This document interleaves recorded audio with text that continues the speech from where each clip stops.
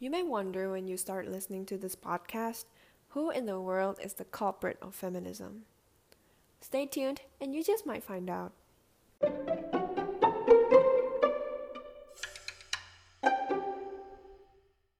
Hi everyone, what is up? It's your girl Olivia as the host as per usual on Feminist on the Pod. And so I apologize firsthand that this week's episode is kind of on the delay. Everything is kind of going crazy in life, but we manage. And we're here today with our new episode that a lot of you guys have requested on my Instagram. And it's about the history of equality.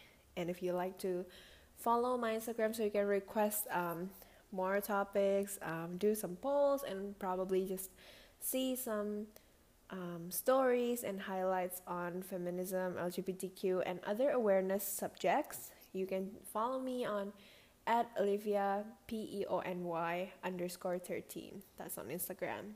And yeah, I hope you guys will learn a lot from today's episode, and I'm sure you guys are curious, so let's just hop right on. So, feminism is traditionally divided into three segments of activism. So, we have the first wave, the second wave, and the third wave feminism. However, its history dates back far beyond ancient Greece. So, we're talking about Plato. And according to his classic, Republic, this is a reading, and I'm pretty sure you guys can find it online for a complete version of it. Plato advocated that women possess the same natural capacity, capabilities that are equal to men for governing and leading the ancient Greece. And obviously, everyone disagrees with Plato. A lot of people would oppose his statement. And what Plato meant by natural capabilities, it means whether it's biological, physiological, or mental and intellectual capabilities. So Plato was a feminist, and that's a good start. However, when the consul of ancient Rome, he witnessed a women's march, kind of like a protest going on in Rome. They're protesting about the Opium Law, which restricted women's access to gold and other goods that are considered as money. The consul, Marcus Proclus, he argued that when women start to be equal as men, then women are going to take over, which is a common argument that I think happen a lot these days with the idea of feminism. However, we should know that along the centuries, nothing has ever progressed to the point where women are controlling the world and men are being oppressed. Again, I just want to emphasize that we're kind of talking about the perspective on sex, so male and female in the first area, and then as we move on to the second or third wave feminism, we start to see a lot more genders coming out. So we're going to switch a little bit our perspective as we go along the narrative. And so that was a good start by Plato. However, we can see so many opposition on the idea of women being feminist in ancient Greece and ancient Rome. And then we want to fast forward to around 15th century. So there's this writer, she's called Christine de Pizan, and she wrote this book called The Book of the City of Ladies. And this book is a brave protest, which is against misogyny and the role of women in the Middle Ages. As we know, women in the Middle Ages are considered the homemaker, and they don't have rights to property. They don't even considered an independent human being. They were kind of associated to belong to their husband. So that's what's going on in the Middle Ages. And this is great, according to my opinion, because you start to see someone progressing to be brave enough to publish something of her own writing and gain recognition for it. So this is a good breakthrough to introducing new ideas that women should be able to pursue other roles, and that misogyny is being recognized and acknowledged by women, that there has been acts of misogyny that people have to avoid. And misogyny on its own is defined as acts of hating women. So usually they will assign stereotypes for women for being very irrational, dramatic, whatever, and then they will kind of use that argument and biased perspective to degrade us in a lot of aspects of our life. So that's misogyny. So we see this idea kind of surfaced in the 15th century, which is good. And then a few years also in the 15th century, there has been a few other female writers who appeared. So writers, philosophers like Margaret Cavendish, the Duchess of Newcastle upon Tyne, and Mary Wollstonecraft, the author of A Vindication of Rights of Women.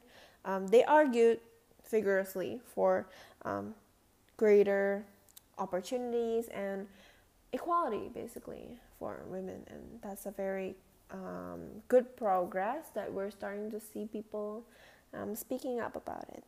And we're gonna see a lot more on how speaking up really helps in situations that demands public attention.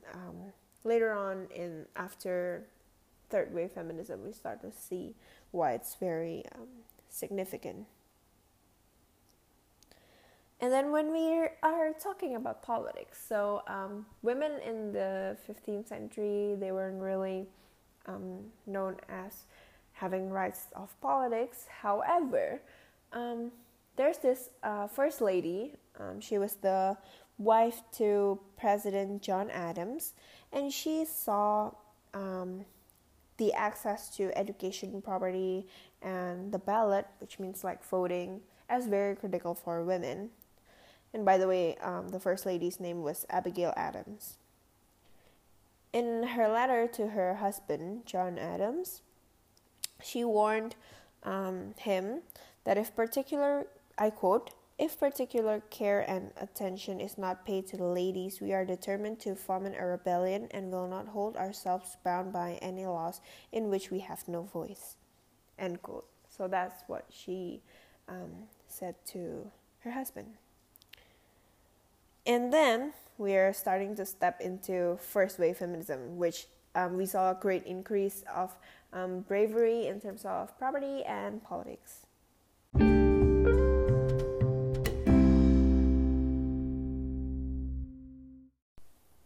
So here we are in the first wave of feminism that is happening around 19th century to early 20th century. And I feel like this period is pretty much a longer period compared to the other two waves of feminism, which happens in a relatively short time before evolving into broader spectrum of feminism itself. And so this period, it is situated in UK and in the US, and it's happening around World War One. So World War One was also coming along during this period, and yeah, just imagine the situation right there. UK and US, 19th century, before World War One. No one was able to own property. No women was able to vote and everything. So the first activity that is recorded here was the protests focusing the promotion of equal contract and property rights for women, and they are opposing chattel marriage and ownership of married women and their children by their husbands.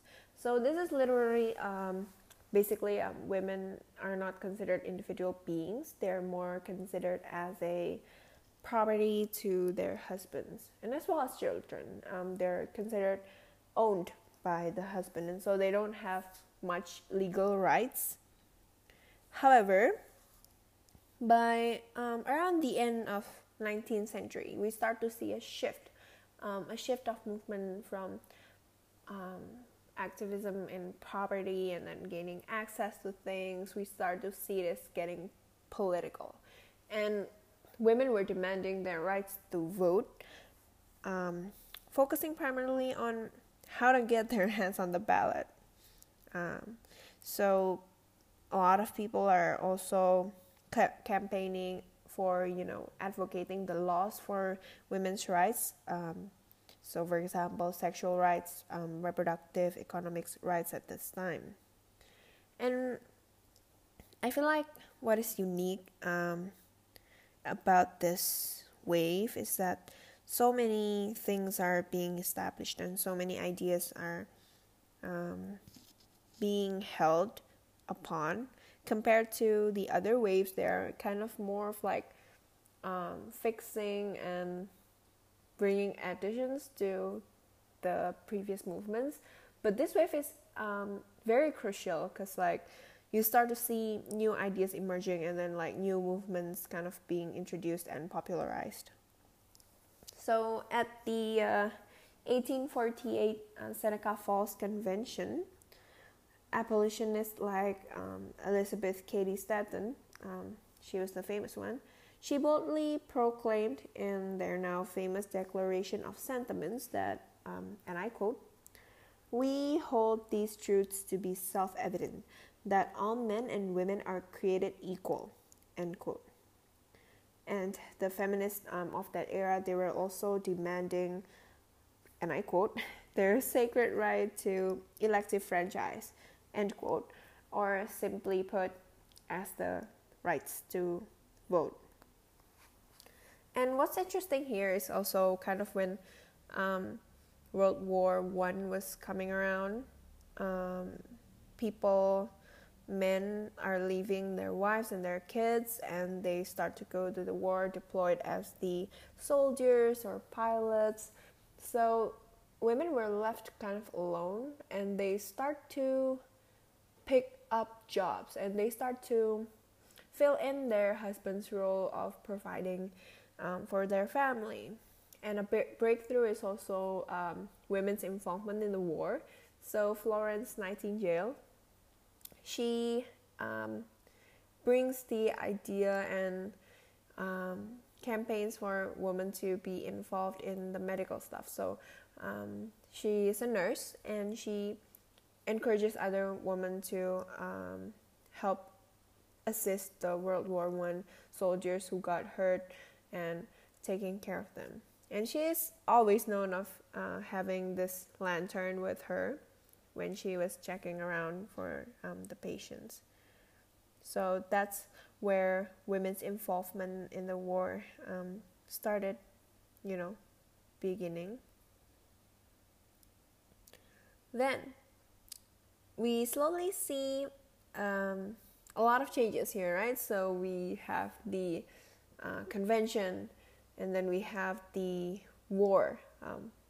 Since men are deployed, women have to pick up something, to provide for the family as well. And slowly, these suffragettes, which are people who protested for the right to vote, they claim some success. So in 1893, for example, New Zealand became the first sovereign state giving women the right to vote. Then Australia, and then Finland, and then United Kingdom. In the United States, this is like largely affected by World War I. So I feel like World War I has more effect on the States than any other country, since the States were one of like the most powerful countries during the World War I.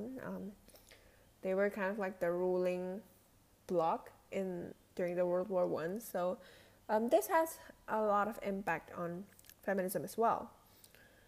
The World War I essentially proved that women are also deserving equal representation especially with all the involvement and women are taking up jobs, women are involved in nurse care and everything in the war. So the United States finally issued and ratified the 19th Amendment, and so the amendment passed and American women finally earned the right to vote. And however, we're not quite done yet because there's still a lot of things wrong with the right to vote. It's still not as inclusive as we would like it to be. And we are going to embark on the second wave of feminism.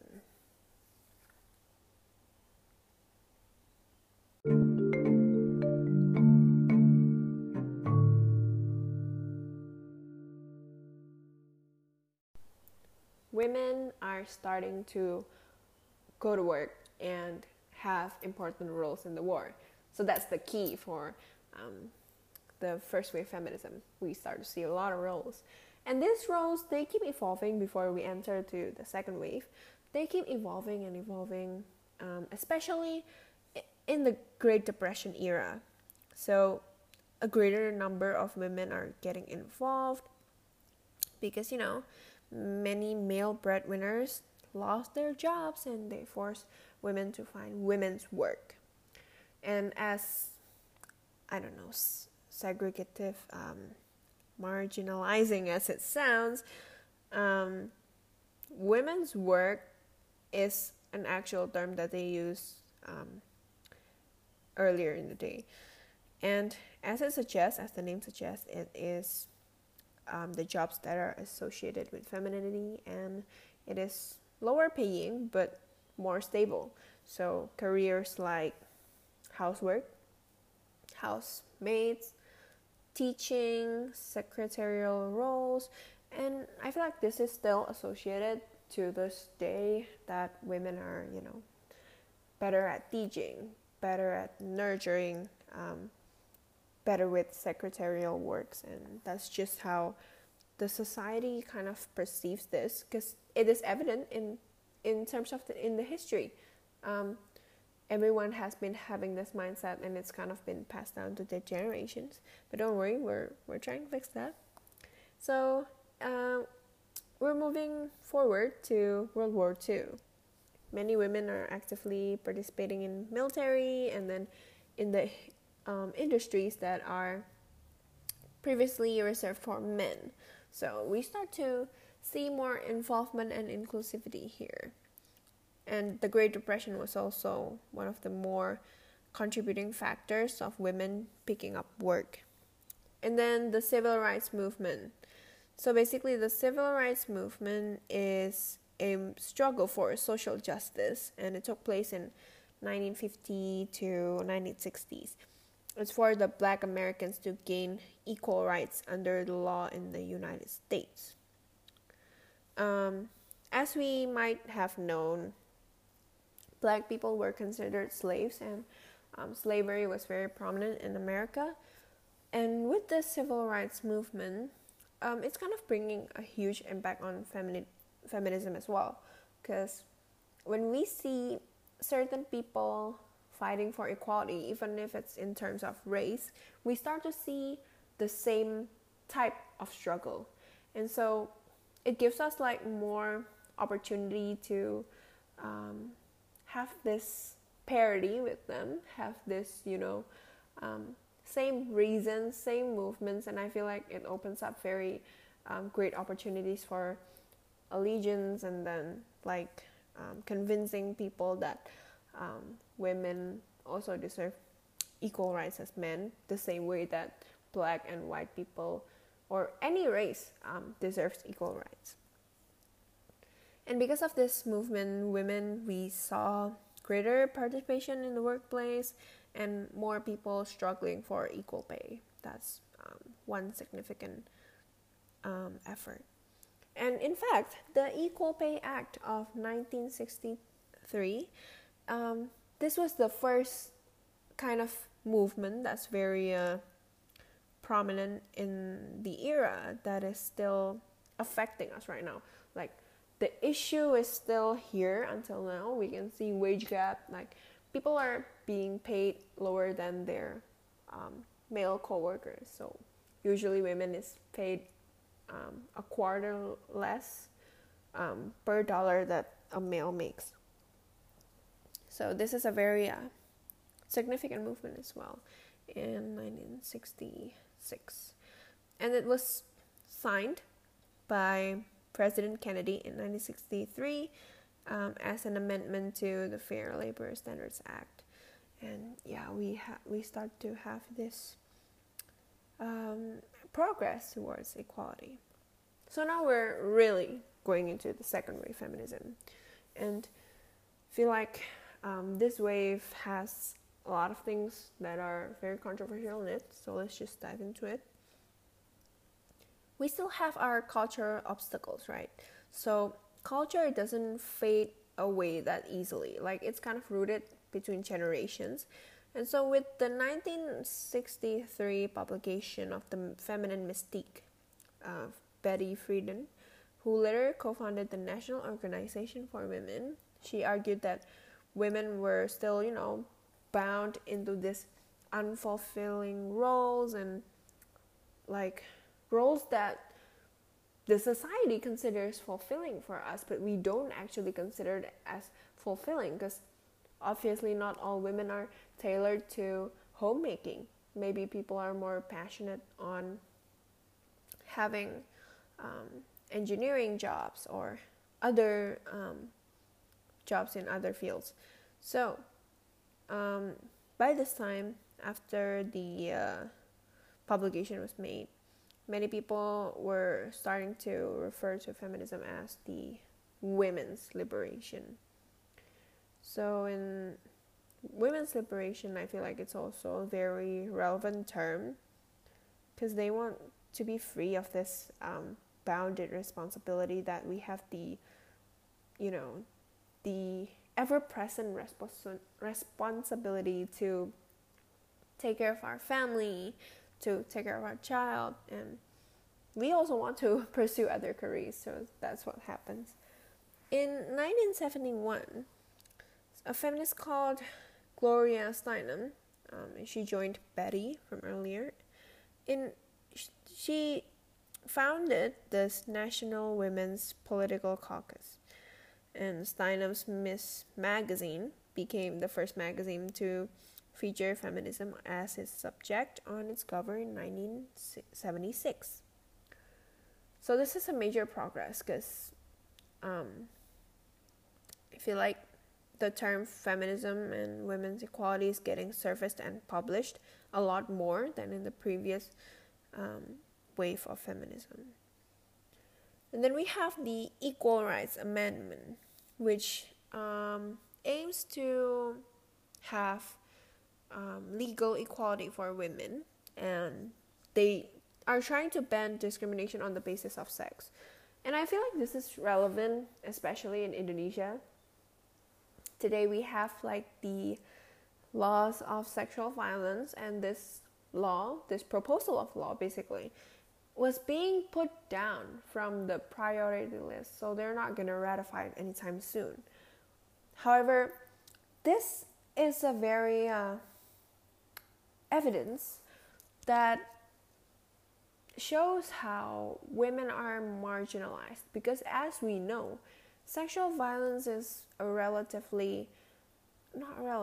feel like a lot of people will also agree with me that it aims mostly on women, and it's gender-based. It's a gender-based violence. I'm not saying that men are not prone to sexual violence. They may experience things too. However, the majority of people who are bound to this violence are women. And so having this law taken away from the priority list and everything, that kind of shows how the equality is not achieved yet in terms of legal cases. So back to the Equal Rights Amendment. The bill basically, it was passed by Congress in 1972. However, a conservative backlash kind of surfaced on the country, and they were never ratified. They never ratified the bill to become the law. However, there's still good news. So, feminists were celebrating the Supreme Court's decision in Roe v. Wade, the landmark ruling that guaranteed a woman's right to choose an abortion. And again, abortion issues are still prominent. We saw protests in Poland, and we saw some good news in Argentina. They start to legalize the procedure. I personally think that abortion is a woman's choice since it's her body, and there are certain cases too which we can see as very significant in requiring abortion. So for example, if someone got raped and if she's not allowed to have an abortion, I feel like that kind of brings the issue to another new level. But it's not my right to decide or to judge this matter, because there are so many like cultural and religious arguments for this. But I personally just think that abortion should be the right of a woman since it's her body, and she should be able to do whatever she wants to her body, anything that makes her comfortable. So the key thing about second wave feminism is basically having this organization that's like trying to advocate for liberating us from this bounded responsibility from the society. And then also we see a lot of struggle for legal rights and also abortion supports. So what we know now is probably the pro-choice and the pro-life. So people are struggling for this, and this is still prominent right now. However, second wave is very short-lived, and now we have the third wave, which is going to be more of a fixation, more of like a backlash to the second wave feminism. And this is where things get real. Let's do this. And then we have the third wave feminism. There's an important question to ask around here. Basically, when we see first wave, second wave, and as I said earlier, there is a lot of error in this waves of feminism. So we have seen progress for women, right? But is it for all women or just for white American college-educated rich women? And the answer is the latter, because as we can see in this third wave feminism, people see that a lot of people who benefit from it are just this white college-educated women, and that feminism has failed to address the concerns of women of color, lesbians, immigrants, and religious minorities. And what we can see from this fact here, I can see two things that I want to address here. So we see that race especially, and we hear a lot of the times here in 2020 and early 2021 of white privilege and white supremacy, and apparently it has been here long since the third wave feminism, and people are aware of this issue. There's a movie that I watched for my competition. It was part of the syllabus, and this movie is called Hidden Figures. So it's about 3 women of color working for NASA, and one of the lead was Katherine Johnson, and she was this mathematician at NASA, and because she was black and she was a woman, she was kind of viewed as different by her co-workers, and she started facing a lot of discrimination, like having separate bathrooms and having separate drinking fountains from the white people. And that's how bad it was in the era. The third wave here It starts in 1990, I believe. And yeah, it's in 1990. And its primary concern here is just having criticism for the second wave movement and for the previous movements as well, on who benefits from this movement. Is it just white women, college educated, rich, and ignoring everyone? The second thing I want to point out here is the evidence that we have the term lesbian. So sexual orientation and genders have been around for quite long, and as we know, the third wave feminism is the wave which recognizes the importance of inclusivity, and this is why our feminism should be intersectional, because if we are only advocating for women of our kind or women who we think are the races that deserves it, then it's not feminism at all, because it's not including all women. So apart from this race and inclusivity thingy, we have the challenge here, trying to go against the second wave's definition of femininity, which according to the second wave people overemphasize the experience of upper middle class white women. What we see here is a lot of people trying to argue against certain stereotypes, because even though women in the second wave feminism, they are trying to break through the societal burdens or responsibilities like homemaking and childcare, apparently there's still stereotyping on what fields women can go to.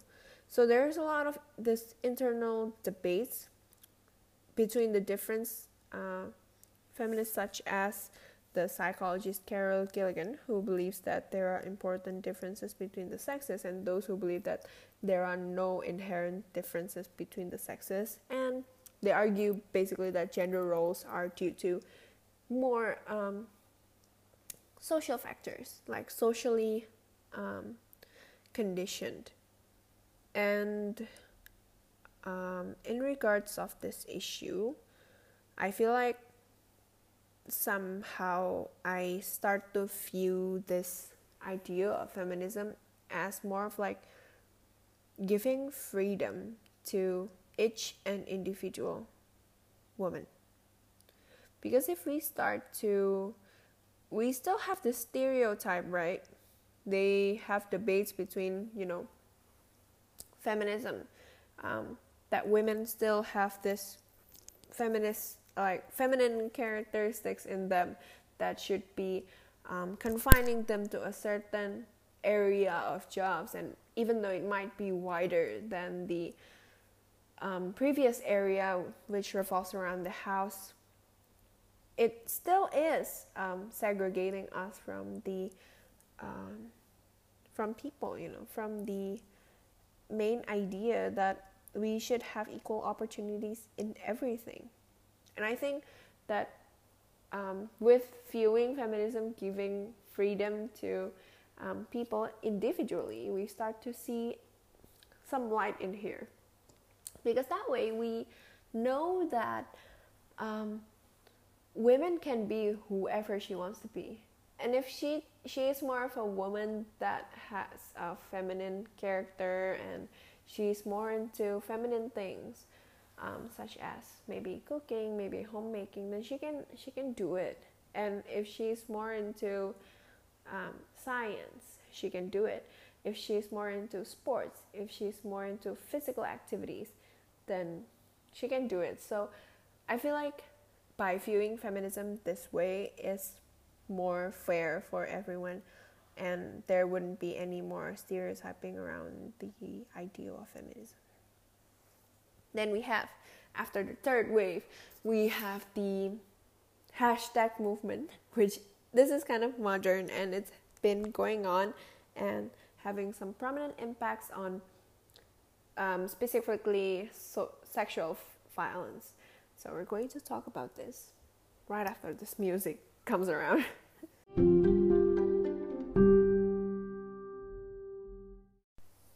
So another prominent movement after the third wave that we see also is still going on right now and it's very popular.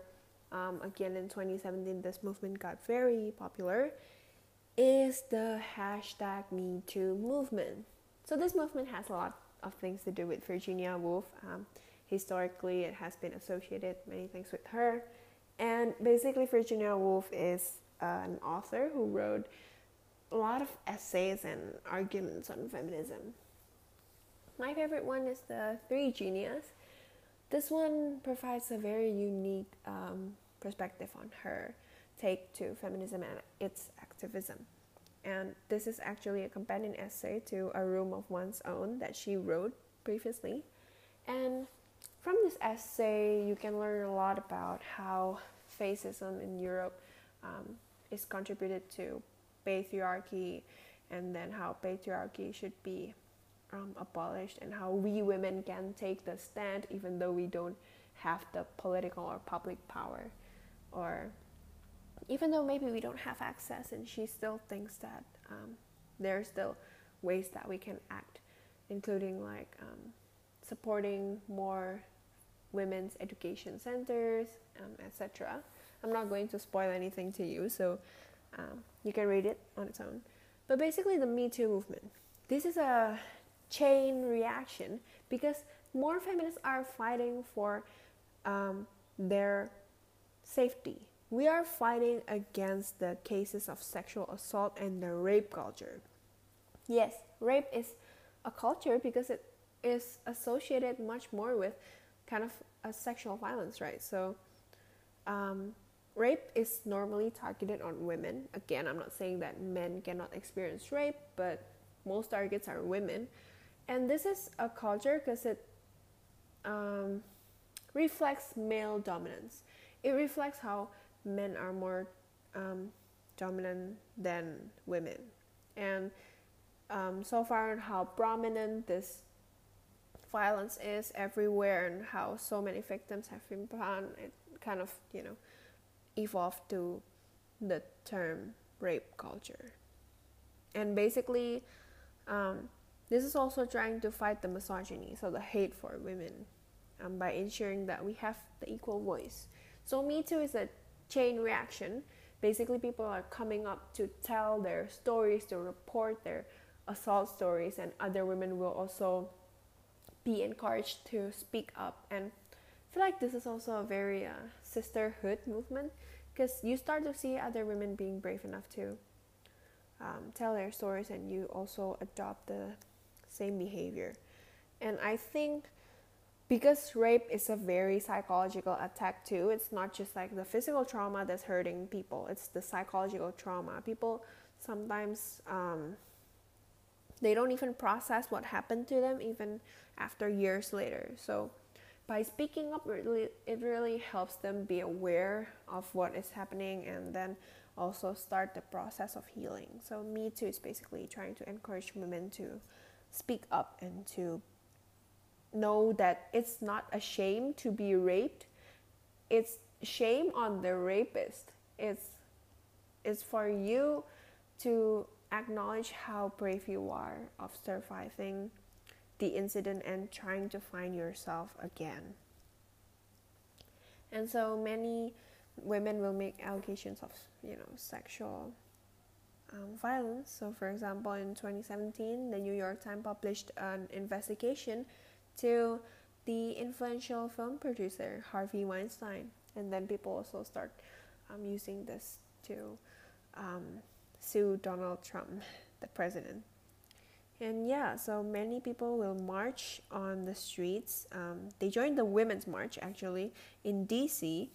This is a protest to have reproductive, civil, and human rights that's not limited to just rape, but also rights to abortions and whatever we can do with our bodies. And so that's what kind of is happening in the current era, and especially in Indonesia, I can definitely relate because there's not yet a law for rape, right? So the law was taken down, the priority list, the bill was taken down, and it was never ratified. So I can see how this is becoming a culture, also because there's no protection, and there's no steps going to be taken for people who are victims of rape, and people are kind of labeling it as as a normal thing that happened, even though it's not normal. Even as children, women are taught that, catcalling is normal. And so with having this movement, we start to be aware that it's not normal to be treated as a lower human being by other people, even if it means sexualizing other one. So yeah, that's what is happening in the Me Too movement. However, there's so many more branches of feminism and ideas and works on feminism. So this postmodern feminism is really getting twisted. So if you want to look at more modern feminism kind of activity, we start to see in this current era women breaking the glass ceiling. And glass ceiling is basically a metaphor for, limiting our achievements, that women cannot achieve greater heights than what we are today. So for example, Vice President Kamala Harris, she made it. She broke the glass ceiling. No woman has ever been vice president before, and she did it. So that's another glass ceiling broken for us.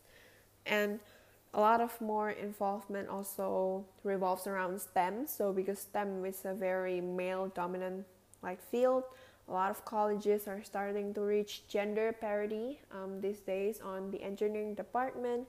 We start to see also very many of this LGBTQ plus women, and then just engineering organization for people who are considered minorities in that era. And I feel like that's good because it's encouraging the idea that no matter what gender, what sexual orientation or sex, you are capable of doing whatever you're passionate in. And so that is just a little bit on the feminism in the post third wave era. And we also start to see a lot more feminism content on arts, on movies. So for example, in movies, we start to see many more female lead characters who are pictured as strong. And so those are the good things that are happening with the current modern feminism. The only problem is only when people are having different interpretations, which can sort of alter the perspective on feminism. If their goal is not to achieve equality, if they're not using the correct ways or the truthful ways, then that could be a problem. But as long as they want to project women in the light of equality, then I think it should be great as a feminism.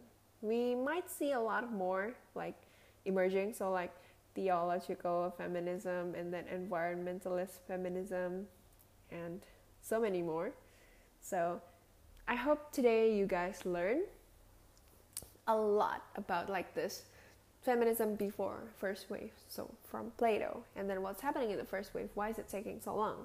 And then I hope you learn more, also expand your thoughts a little bit on how the war or the other movements can affect the feminism movement, and then the second wave, and what's wrong with second wave that caused the third wave, and then why intersectionality is important, and also some current issues on feminism that is not quite addressed yet. And there's still so many more, there's tons of issues that women are still facing, including LGBTQ people, and people of all races are still facing these days, but we're working through a better destination. And so I hope you guys enjoy and you have learned, and I'll see you on Wednesday with a very special guest, and we're going to be talking further about casual and daily sexism in the modern era, especially between the students. So I'll see you next Wednesday. It's your host Olivia, and bye bye.